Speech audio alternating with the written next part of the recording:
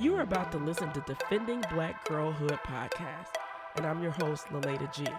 I'm a black mother. Look, I don't care what Mookie May and Lakeisha mama does. For real? I'm not Mookie May and Lakeisha's mama. A preacher. Give me the kid D. And Mary had a little baby, and his name was Jesus. A life coach. Look, girl, if Chump don't want no help, Chump don't get no help. Oh, and a singer.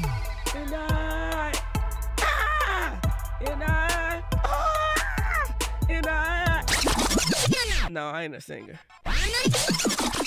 Most of all, I'm an advocate for black girls everywhere they are. And I'm telling you right now, I am unapologetic as hell about my fierce advocacy for black girls to be safe in their homes, schools, and communities. Join us for courageous conversations about topics that most impact our girls, and be inspired to do your part in defending black girls in your part of the world.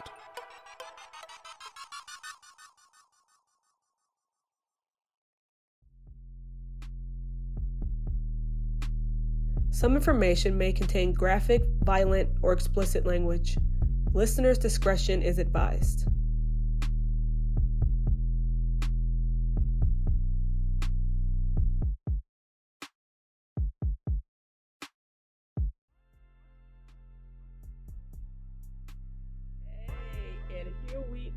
I cannot believe we are at the end of season 2 already. Where did the time go? I am joined today with Cassie Marzette. Hey, Cassie. What up? What up? And Carla Williams. Hey, Carla. Hey. And so we are going to do a wrap up on season 2. And so you all know Cassie. She has been with us season 1, season 2. We do the thing. Carla is new. She is stepping into Alexandra's shoes as the producer for the show. And she's been on board since January, and she is bringing forth really, really great ideas. Carla, can you tell us a little bit about your background in the broadcast world? Yes, I started out with public radio, and then I moved to California. I went to graduate school, got a master's degree in journalism, then I came back here, and now I'm with y'all. Okay, now. Hey. Yes, and so I love the energy that you, Cassie, and I have. Alexandra, we miss you, baby. We miss you, girl. Right? But the circus must go on. That's not really the same, is it? The circus. The elephants, the tigers, I don't know. You got to keep it moving. But we're hoping that in season 3, Alexandra might make a cameo for us. So let's talk about season 2. I'll start off by just asking you all, what was one of your favorite episodes of season 2? Oh, I'm sorry. Y'all. I think the episode with Sharon really stands out to me. Was that in this season? Yeah. Yes, Lord have mercy. Yeah, no, that I really enjoyed the episode. Yeah. What did you feel like you took away from that? I think interestingly enough, I think the matter of fact vulnerability, it was a very straightforward, this is what happened, conversation. I think there was an epiphany in there towards the end about because she questioned her purpose. She questioned, still why, did nothing work, and for her for us to be, in the moment, and for her to be like, oh wait, you helped her with that revelation, but just the vulnerability and the realness of it. And, I've been in her shoes too. And just to see, someone come out from that is powerful. Yeah. She is a trooper. She really is. And I just can remember, she talked about several times trying to take her life. And I can remember at one point in the episode saying, Sharon, you're not good at suicide. You're good at living. You're good at surviving. Lean into that. Lean into that, because there's a purpose. God ain't letting you go. There's a purpose for your life. And I really appreciate appreciated how much she shared, but then her story was so interesting too. I mean, like she met the Queen of England. Right. Yeah, it was so random. You know, all of a sudden start playing lacrosse or whatever, whatever it was. Squash. Rugby? There you go. Squash.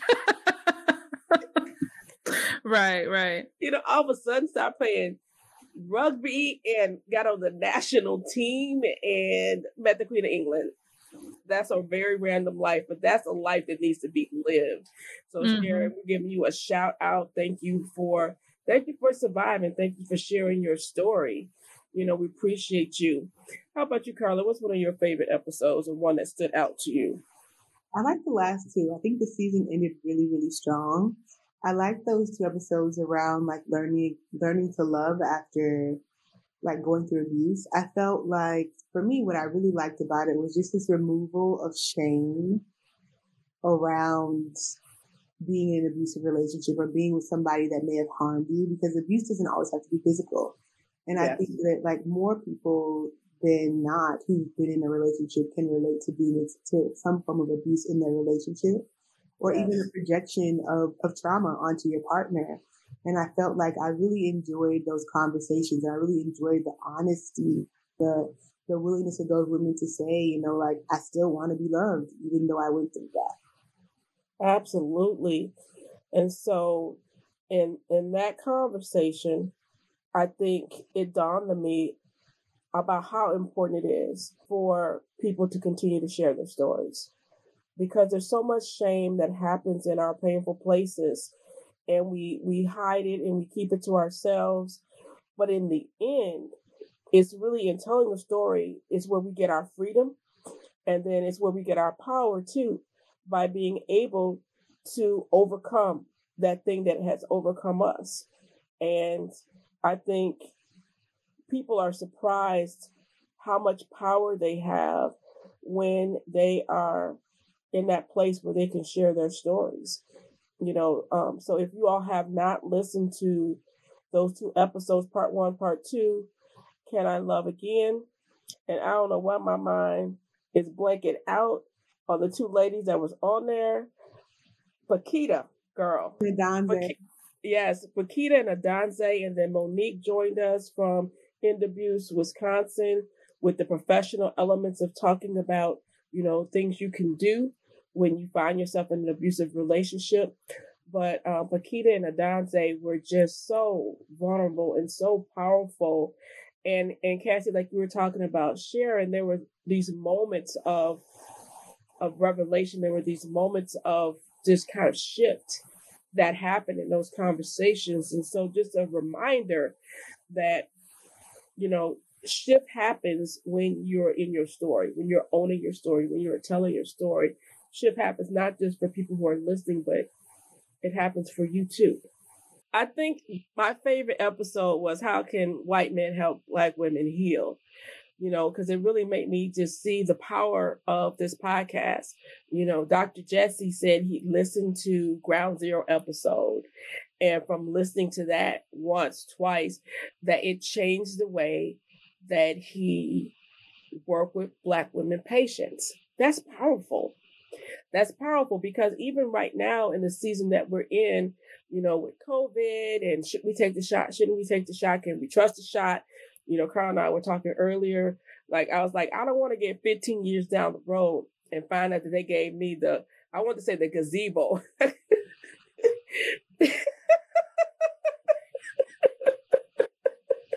Is that the way your grandmama was saying? I don't want them to give me the gazebo. But you know how it goes. We get 15, 20 years down the road, and there'll come some special report will show back in 2020 and 21, they were giving Black people the placebo shot. Shoot. So we know we have all these medical, traumatic medical histories with white doctors experimenting on Black bodies. And so for him to be moved in that way and moved to not only have some shift in him, but also sharing it with other physicians was just extremely, extremely powerful. I also enjoyed the conversations that Cassie and I had with doing that coaching about moving forward. I think that was really powerful. And at some point, want to look at doing some more of that. So if you're out there listening and you got an issue that you're dealing with and you might want to be coached on the air, hit us up and we can talk about it. You can write us at Defending Black Girlhood Podcast at gmail.com and help us with that. So, some of the other topics we talked about. Well, let's stick with you for a minute, Cassie. What was that like, kind of going through those 3 steps of life coaching on air, just kind of putting your life out there? I loved it. I think I talk about it in those sessions that I'm not really, or I hadn't really, or I felt like I didn't have a voice when I was a kid growing up. I feel like I didn't really come into my own until I was around 24, 25. And so being able to have a platform where I can kind of share my story, and then, there's power in testimony. I think that's, part of the essence of what Defending Black Girlhood is about. Sharing experiences, Black girl stories, experiences, traumas, lessons, blessings, all that. And I think having the platform to share that and to have the potential to relate to someone, and just even have that voice, that moment, I think it was just a blessing. I definitely enjoyed it, and I always enjoy talking to you. So yeah, me too. That was fun. Yeah. Those conversations were really a lot of fun, and I think powerful to share with folks. Let's see, what else did we talk about? We talked about, can we defend Black girlhood in this America? And that wasn't too long after we saw the insurrection at the Capitol, and just thinking, oh my God, these people crazy. These people is literally crazy. We talked about Black girls in school, and looking at, does Madison love Black girls in the context of all of these Black women, a historic number of Black women running for office in Dane County. I think we had over a dozen women. What were your thoughts, ladies, about just the number of Black women running for political office this year? I loved it. I felt like for so long there's been this thing that things are just for white people. Like, oh, healthcare is for white people, therapy is for white people, coaching, whatever. So I felt like it was really nice to see not only a Black person do it, but a Black woman do it. I felt like it was nice because it's like representation matters, for one. Yes, and for two, I feel like there's always been this being placed on Black women, like Black women will fix it. Like even on Twitter, I don't know how well versed you guys are in Twitter, but I know for me, there's always this tweet like, oh, Black women, we need you to save us, or things like that. And it's like, I personally don't feel like that's an honor, but it's so amazing to see Black women getting out here and doing the work. And not only are they doing the work, but they're receiving the acknowledgement for the work and contributions that they're making to their communities. Yes. Yes. A lot of times we do the work and then someone else needs to stamp their name on the work. Right. Because right now I'm looking at Joe Biden and the roles that he is filling in his cabinet, and people being confirmed. I'm like, we're the damn Black women.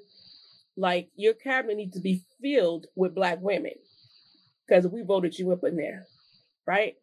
And so I'm not seeing them. I want to be overwhelmed by the smell of cocoa butter and hair grease. That's how Black I want his cabinet to be, filled with Black women who voted him in. What are your thoughts? One person saying, "Oh, you're not Black if you're voting for Trump." So I mean, where's the Black people at? Where's that at? Where's that energy? How about this? You're not Black if you in Biden's cabinet. Did you see do you remember when Kamala and him had the call? Like, we did it, Joe. Yes. So there's this meme going around. They're like, we did nothing, Joe. There's that going around right now. Lord, okay. I'm just saying, it needs to be so many Black women up in the White House that they got to open up a Black hair care store. Okay, that's all I'm saying. Cassie, what are your thoughts about the record number of Black women running here in Dane County? Although you're not in Dane County anymore, but it was your county. It was my county. Yeah. No, I absolutely love seeing that. And it was really remarkable to hear from some of those women too. And their, just their desire, their fight to, ultimately do what we as Black women have always done, fix things. Yes. Just really, representation absolutely matters. It absolutely matters. And we're seeing that more and more. We've always seen it really, but we're seeing that more and more as we're seeing just a sea of white faces, of white male faces, putting us in the same position we've always been in, you know what I mean? And just, it's inspiring. It's an honor to see so many Black women just on the forefront, as always, but but just doing the work, and that's just awesome to see. So I was really proud of seeing that for Dane County for sure. And the exciting thing is that for District 14, we have 2 Black women running. So there's definitely going to be a Black woman in District 14. The incumbent is a Black woman, but we know that is going to happen. And then in District 8, on a campus, I think a couple years ago, a white woman won District 8. And I think they said it was like the first time in 20 years that a woman had been in that role. District 8, which is down by campus, has never had a Black woman in the alder position. And this year, 2 Black women are in the final for April 6th voting. So we're going to have a Black woman on campus. So we already know that's what that is. And so very excited. And most, if not all, of the Black women won. Well, they didn't necessarily win their primary. Some did, but they advanced to the final vote in April. So, I'm really excited about that. I think the only woman who didn't was a woman who was running in Fitchburg, and she withdrew because I think she's moving. So that is just powerful and fantastic that we're seeing that. And so I'm really looking forward to seeing what that's going to be. Definitely love the episode. Love the shit out of yourself. Talking about self-love. That was just some radical stuff. I loved having the multi-generational conversation for talking about self-love, because I think we need that. We need older women talking with younger women. We need younger women talking with older women, so we know where we're all are coming from and be able to share wisdom and share what's going on right now, so that we can just continue to have those conversations that shift and change us. We talked about Aprina Paul. Season 1, we did Erica Hill, who killed Erica Hill, and Aprina Paul, another young Black woman, 18, lived in Fitchburg when she was killed. It's just so odd to me that it's just so odd that you have, 2 high-profile murdered Black girls, and Aprina was only like 18. To me, that's still a girl. That they both lived in Fitchburg. Just tragic. And so, just looking at ways we can continue to tell the stories of Black women, tell the stories of Black girls. And one of the things that you had shared earlier, Cassie, about talking about your story and finding your voice, is defending Black girlhood is about defending Black girls right now, but it's also about that retroactive defending of Black girlhoods, which means for some of us as women who weren't defended as girls, it's about doing that healing work. It's about doing that restorative work that allows your inner little girl to have been healed and to be blessed and to have been defended after the fact. And so we're getting ready for season 3. We're about to take a break for a few weeks so we can get busy with creating a very dynamic season. And for season 3, we are going to be doing a deep dive. Season 1, we did a deep dive on who killed Erica Hill. Season 2, we had a random conversations about various aspects of healing, women healing, trauma, drama, and your mama. Season 3, we're going to kind of mix the two. We're going to go deep on about 5 or 6 different topics and go a little deeper with looking at how these topics are impacting Black girls, Black women, and what we can do around that. But one of the cool things that we're going to be doing is bringing the voice of Black poets. So we have a call out for Black women poets to share your words of poetry on some of the topics that we're going to be diving into. And so, ladies, you're helping me to produce those various conversations. You want to give just like a 1 minute kind of overview on one of the topics that you're working on? For sure.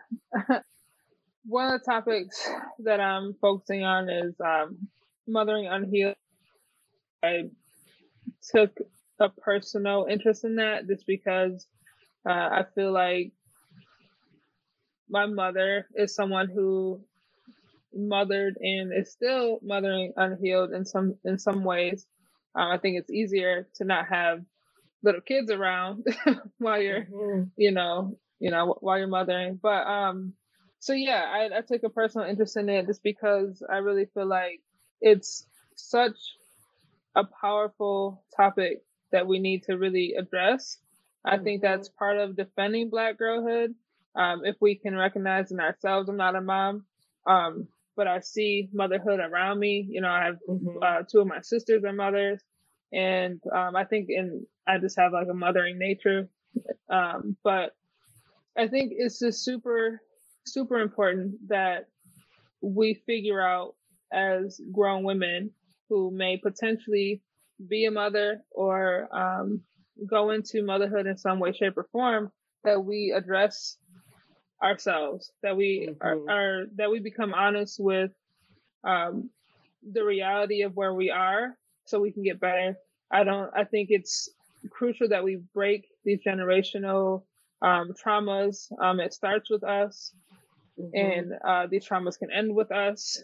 We can move. Yes. I think we can move forward better in defending Black girls if we focus on those things that keep us stagnant in a sense. So yeah, that's one of the topics. The other one is Black daughters, white mothers, and because I'm biracial, I think I also took personal interest in that as well. Kind of the disconnect between having a white mom in a world that has Black women still at the bottom of the totem pole, so, and how that dynamic kind of changes us and these identity crisis that I feel like I have as a mixed girl, having a white mom, and I'm sure other mixed girls who identify as Black have with their white mothers and things like that, plus what it is to be a white mother who adopts Black children. So we're going to address all those different types of issues and address those questions as well. Yeah, I'm looking forward to us diving into both of those topics. How about you, Carla? It seems like we're talking about mothers alive.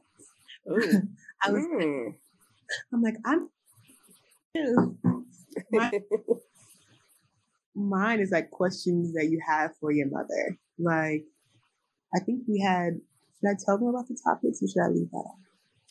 Well, why don't you tell us about one of them? Okay. So a lot of the conversations that I had found were important to talk about with your mother had kind of revolved around curses, generational trauma, and those sort of things. And I think even the conversations with Kathy, a lot of the conversations kind of stem from generational things that are passed down. And so that was something that it seemed to be really prominent in those conversations. So I'm really looking forward to finding out more about that, because I don't think there'll ever be or has ever been a time where that is something that's healed. I think that's always going to be an ongoing thing. Even though we're in 2021, we're still dealing with the trauma of slavery. We're still dealing with the trauma of being removed from our homelands, and even just learning to love each other and ourselves. So, yes. I mean, then to have a kid or a partner and try to love on them is even harder. Yes. So I'm also talking about Black girls that are incarcerated and their experiences. We talk about school to prison pipeline, but I think there are so many different pipelines that can lead you down a path to prison, especially as a Black girl, because as we've seen consistently and continuously, just being Black and existing in the world, you're at risk. Yes. Like, there is no space for you to be safe and exist safely and carry on and enjoy your Blackness. So those are the conversations that I'm having and researching and trying to find ways to effectively communicate them and pull back those layers to offer like rich conversation and not just that surface level of like, it's happening. Because we already know that it's happening, but it's kind of like, how do you get past that cycle? And and when you're in it, how do you let go of that shame that you're in it? Right. So it's going to be, season 3 is going to be dynamic. I'm really looking forward to it because I love going deep on topics. I really do. Because sometimes the first time you hear something, you don't get it. Sometimes you need to look at it a couple different ways. Sometimes you need to have a few different layers that you kind of go through in order to really wrap your mind around it. With the one looking at incarcerated Black girls, I'm really looking forward to that because Black women and thusly Black girls are left out of the conversation quite often about incarceration. And every important conversation we need to be having, Black girls are left out of it, even conversations about themselves. Hello. So really looking at that and becoming aware, so we know how to deal with and what we can do to deal with and how we can advocate and how we can address some of these issues. And so season 3 is going to be powerful. And so, as I said, we're going to take off some time to go to produce season 3. But in the meanwhile, we're going to be sharing with you some oldie but goodie episodes from my time with Ward Radio. So you should be able to enjoy those. And we're going to also be promoting some of the powerful episodes from season 2. We might dip back in season 1 and pull something up and share it with you all as well. And so we invite you to continue listening. If you're new to the podcast and you haven't listened to season 1, season 2, jump on in at the very beginning and then follow on up. Share this podcast. If you feel like this podcast is impacting you as a woman, as a mother, as a professional, share it with other folks so they can listen into it as well. And then I also invite you to join me as a patron. You can go to lilada.org, LILADA.org, and you can find the link to my Patreon, link to, I was going to say Amazon. No, there is no link to Amazon on my website, but there is a link to Instagram. There we go. There's a link to Instagram, and you can find out more how you can get involved. You can subscribe to make sure that you get our newsletter, and so all kind of goodies there. But we thank you for being a loyal supporter, listening to this podcast, and we are expecting to do even more dynamic conversations in season 3. Thank you all. Thanks for joining me today, Carla and Cassandra. So I'll see y'all in season 3.